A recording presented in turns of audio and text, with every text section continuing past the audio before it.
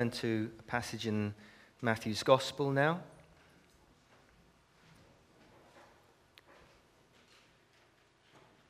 A couple of weeks ago I spoke from Matthew 13, and it was a message about why Jesus spoke in parables, and it was kind of an overview of why Jesus spoke in parables. It was a question that the disciples asked Jesus. And he said, because the knowledge of the secrets of the kingdom of heaven have been given to you, but not to them. Which kind of makes us think. But the parables were there to invite people to look further and to dig deeper and to understand who Jesus really was. In the context of opposition to Jesus, he used the parables to get across deep spiritual truths in a way that was kind of went under the radar, as it were. But I thought I'd like to revisit one of the parables that we went through, because Matthew collects quite a lot of parables together in chapter 13. But I want us to look at one of the parables tonight. So it's the parable of the weeds, and it's verse 24 in Matthew chapter 13, and it'll be on the screen. And sometimes with parables, Jesus just spoke the parable, but other times he explained them to his disciples. And this is one of the parables that the disciples ask for an explanation about, and we'll read the explanation too.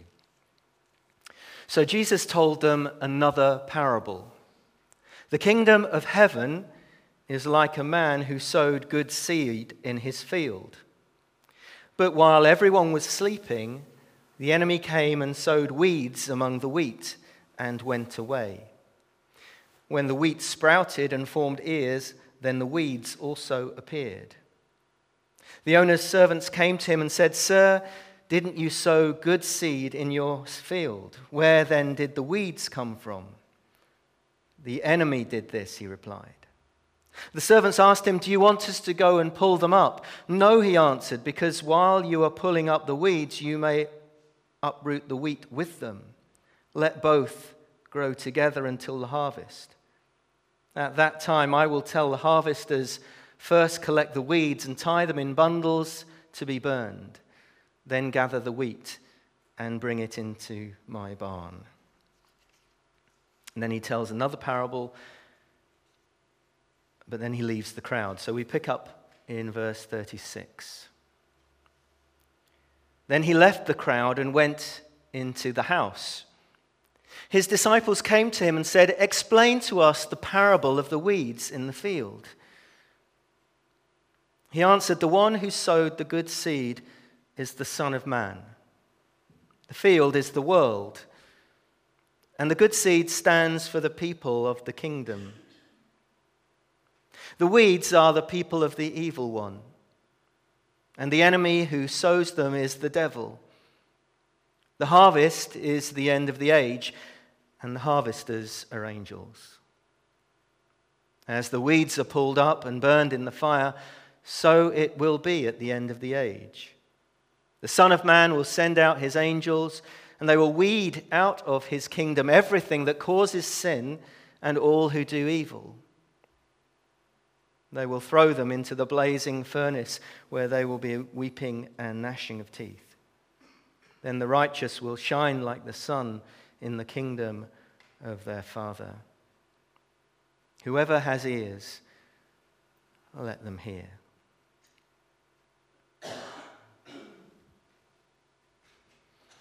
At first glance, you can look at the parable of the weeds and be really encouraged that the Lord doesn't want you to do gardening. And I know.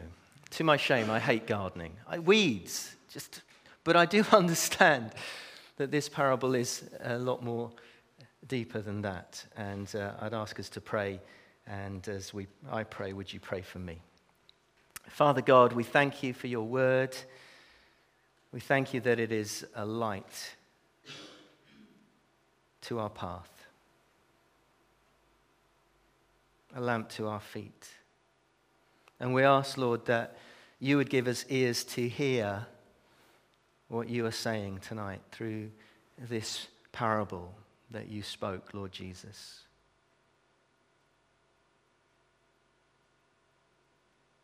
We ask that by your Holy Spirit, we might be those who are guided by your word into all its truth. In Jesus' name we pray. Amen. Alpha starts again in the 27th of October. I've lost count of how many Alpha courses we've done, but we've been running over 20 years now, consecutive Alpha courses. Many, many folk have come to know the Lord Jesus on those courses, and do pray about that next one. One of the questions that always comes up on my small group table is, why does God allow suffering? Why does God allow evil in this world? And I want to just talk briefly about that through Jesus' teaching in this parable. Steven Spielberg is a very famous film producer and director and lots of other things. Of one of his films, he said, "Throughout the time we were making it, I just couldn't stop crying." The film was called Schindler's List. If you've never seen it, it's a film you kind of only see once. It's not the kind of film you say, what should we watch tonight? Let's get out Schindler's List.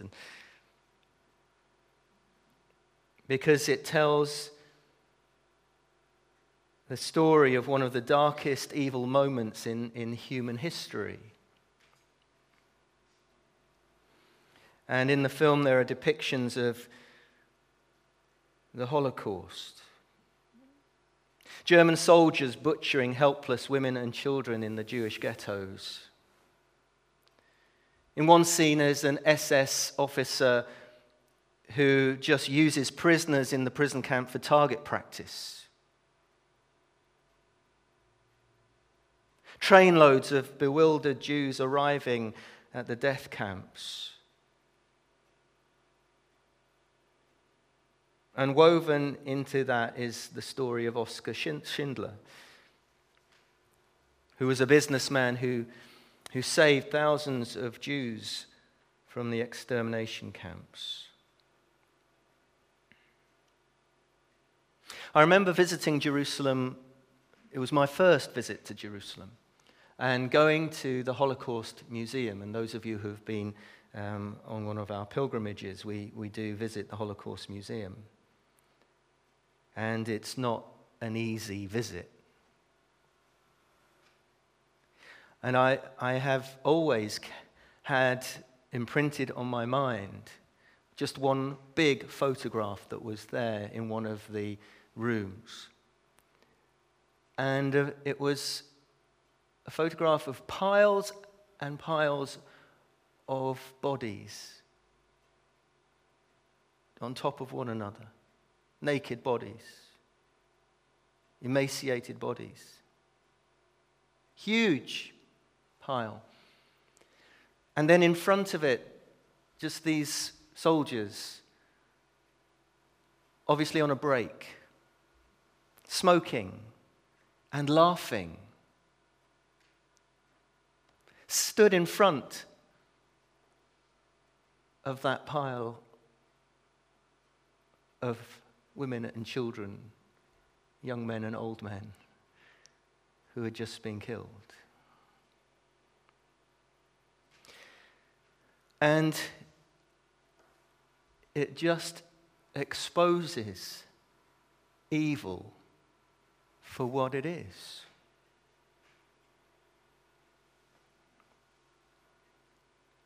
Its horrors made, the horrors of the Holocaust made one survivor, Simon Wiesenthal, conclude God must have been on leave during the Holocaust.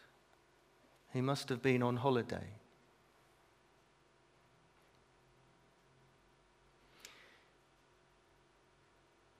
And today, as we look out upon the world,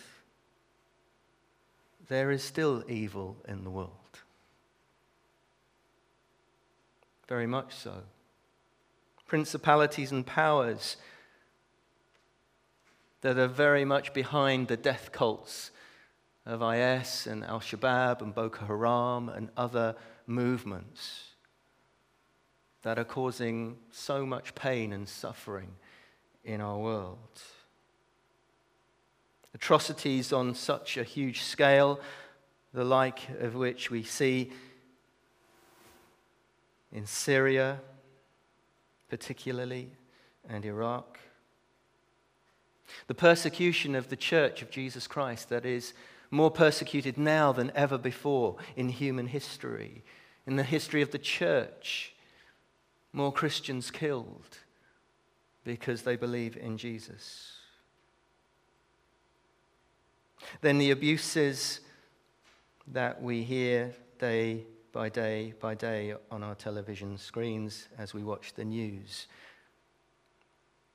A schoolgirl walking to school in Oxford, abducted and raped by two men in a car just last week.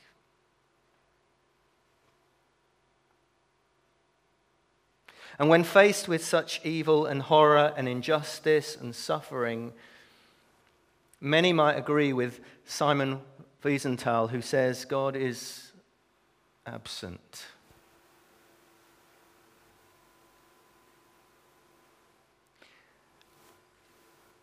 And I'm asked again and again on Alpha, how can you believe in a God who allows that? Pointing the finger at God, saying he's either not strong enough to stop it or something worse than that, that he's not loving enough to want to.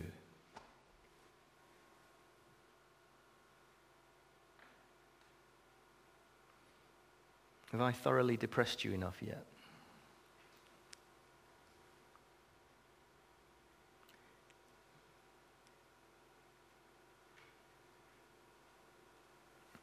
But into this world of suffering and pain and evil and injustice, God himself came as a human being, born as one of us.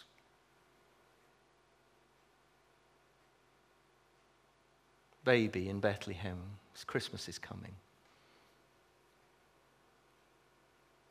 God incarnate. And in this very short parable, Jesus speaks about the presence of evil in the world. And right throughout Scripture, we are assured that God hates the pain and suffering and injustice that Satan brings to this world, far more than we do.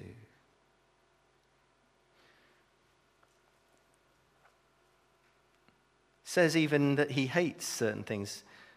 When I was reading through Proverbs, chapter 6, verse 16, there are 6 things the Lord hates, 7 that are detestable to him: haughty eyes, a lying tongue, hands that shed innocent blood, a heart that devised wicked schemes, feet that are quick to rush into evil, a false witness who pours out lies, and a person who stirs up conflict in the community. Psalm 5.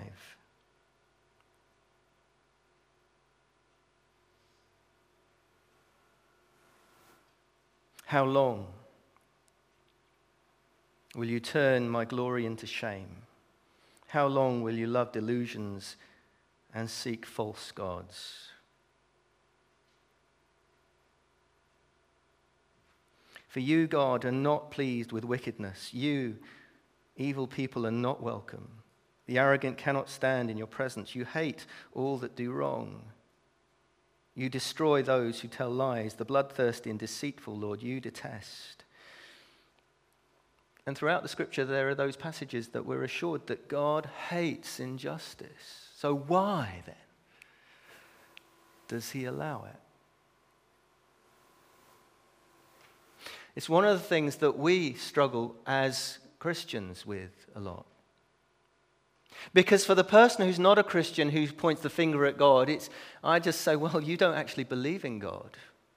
Don't start blaming him for things that you don't actually believe he exists. But we know he is good. We know he is love. And sometimes it challenges us. Then why? Why? In this parable, Jesus tells us that he, the Son of Man, sowed good seed in the world. In the very creation narratives, we're told that God looks upon his finished work of creation and he declares that it is good. And not only good, but it is very good.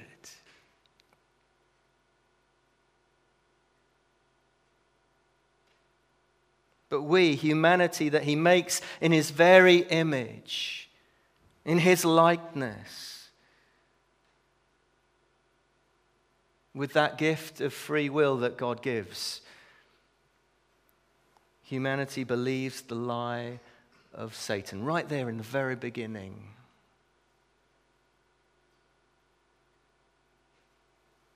And humanity invited Satan's very bad seed to take root in God's good creation. Behind all that is evil in this world is the devil.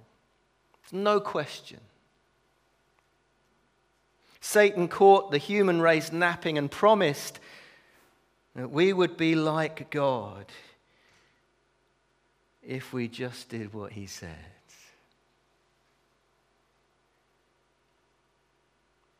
And as soon as Adam and Eve in that creation narrative took the bait, bit the apple, you see it happening. They begin to argue with one another. They blame one another. They hide from God. And within a few verses, one of their sons has committed murder. And before the end of Genesis, just the first book of 66 books in the Bible, their offspring had embraced deception, violence, genocide, vendettas, incest, adultery, abuse, idolatry, slavery. Just the catalogue of corruption, which we still see today.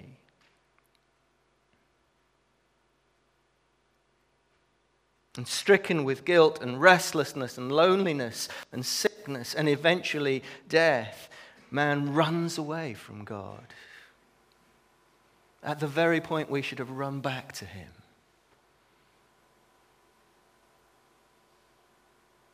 It happens so often.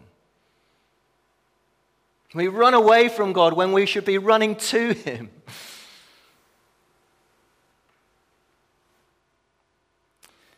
And our outrage at the evil in our world betrays that deep God-given instinct that the world should not be this way. This should not be how it is in this world.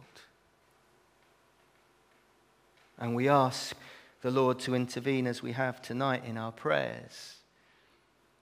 And we're asking your kingdom come, your will be done on earth as it is in heaven. We ask it because Jesus said we can ask it.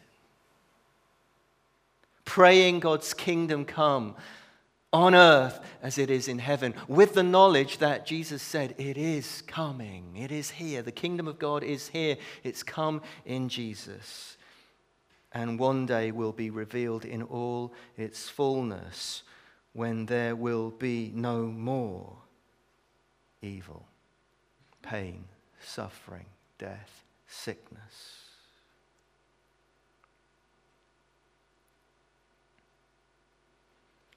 The difficult truth for us is that suffering persists in this world, not because of God's indifference, but because of his mercy.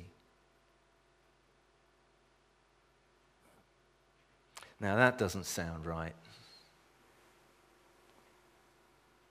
Mercy.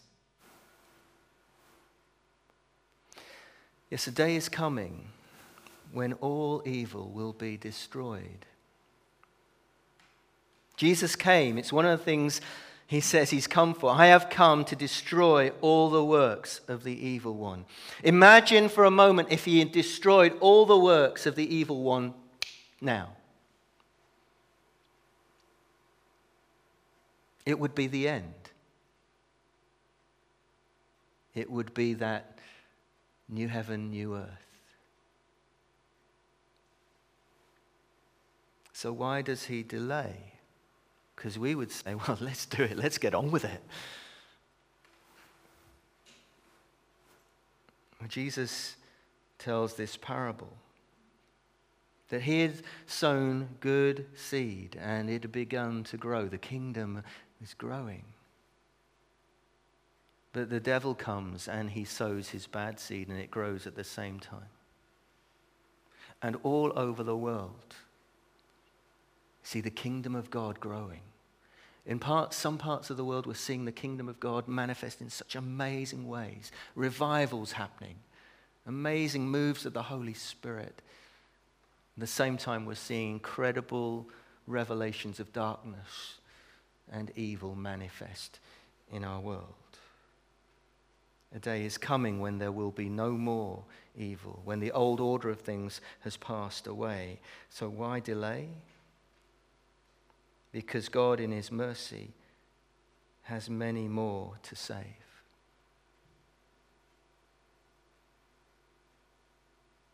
If he had come 31 years ago, I for one would be lost. Destined for eternity, separated from God, because at that moment I was in rebellion to him.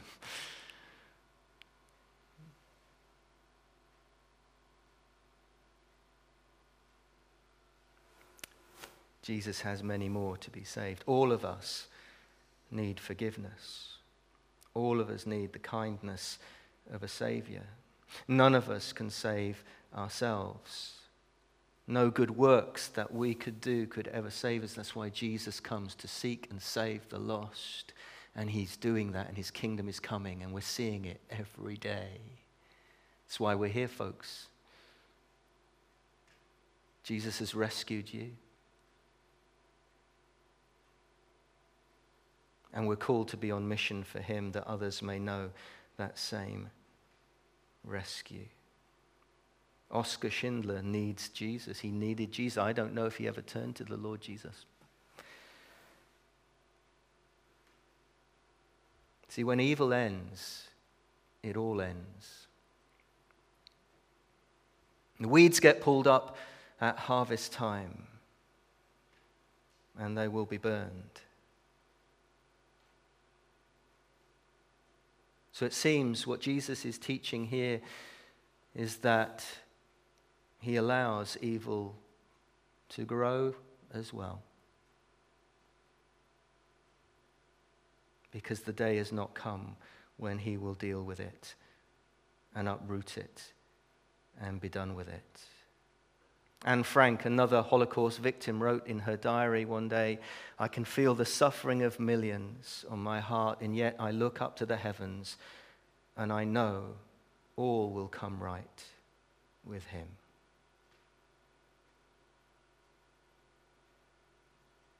Jesus in this parable talks about that great harvest day to come when he will return with his angels, and the weeds will be gathered up and thrown in the fire. The whole of the devil's hosts and demons and all of those things, and those who have served him, will be uprooted. But he will gather his people, his children, his family into the glorious new creation. It is because of his love and mercy that the weeds and the wheat are allowed to grow alongside each other in our fallen, lost, and broken world. But Jesus is on the move, as he has always been. And he offers new life and forgiveness and hope and eternal life to every sinner that would just turn to him. My daughter works for Open Doors. She tells me of stories of ISIS commanders turning to Christ. I pray that they'll meet with Jesus in dreams and visions. Do.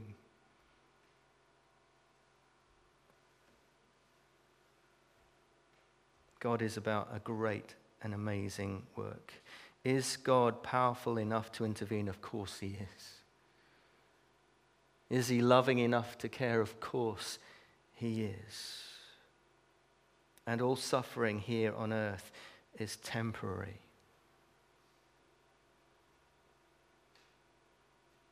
He is loving and forgiving enough to make the way for us through his own suffering and death on the cross. One of my favorite books that I read at Bible college years and years ago was a book called The Cross of Christ by John Stott.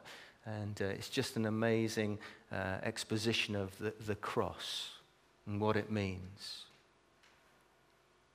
And in one of the stories, it tells of people who are sort of lined up to accuse Jesus, those who have suffered most in this world. And then Jesus tells his story.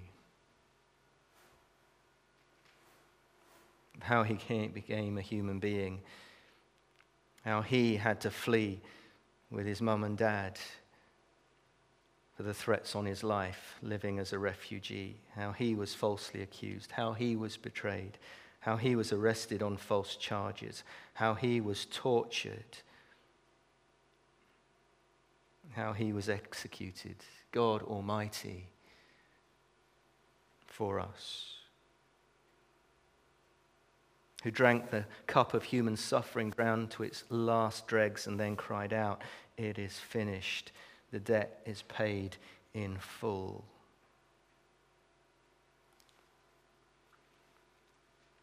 For you and for me. For this world, this sinful, broken world.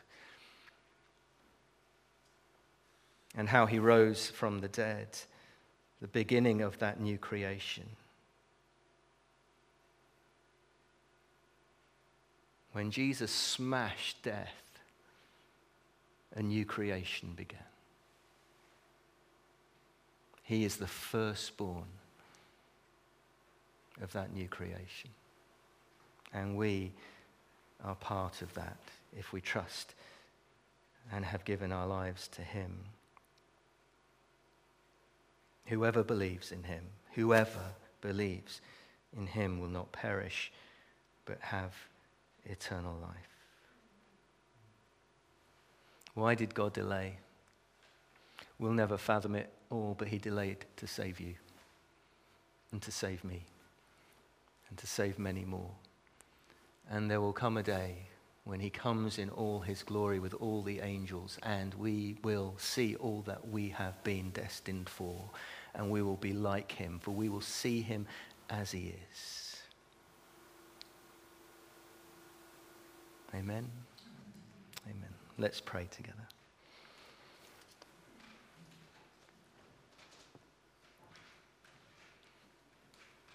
Lord Jesus, we love you. We trust you with our lives, with all that we are and all that we have. You are good, and your love endures forever. You are the hope of this world. You're the Savior of this world. We thank you that you came to save, to redeem this world. We thank you that that's what you're doing right now. You're doing that right now. And one day you will come with your angels, with the host of heaven, and you will make all things new.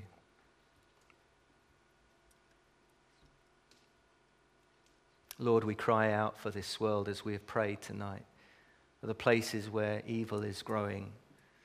But we thank you that nothing can overcome your kingdom. Your kingdom is an everlasting kingdom. Your kingdom is unstoppable. And we just simply pray, save more, Lord. In our families, among our friends, save more. Among our communities, save more. In this nation of ours, save more. the nations of the world, save more. And use your church, we pray. Use us, we pray. For the glory of your name. Amen. We're going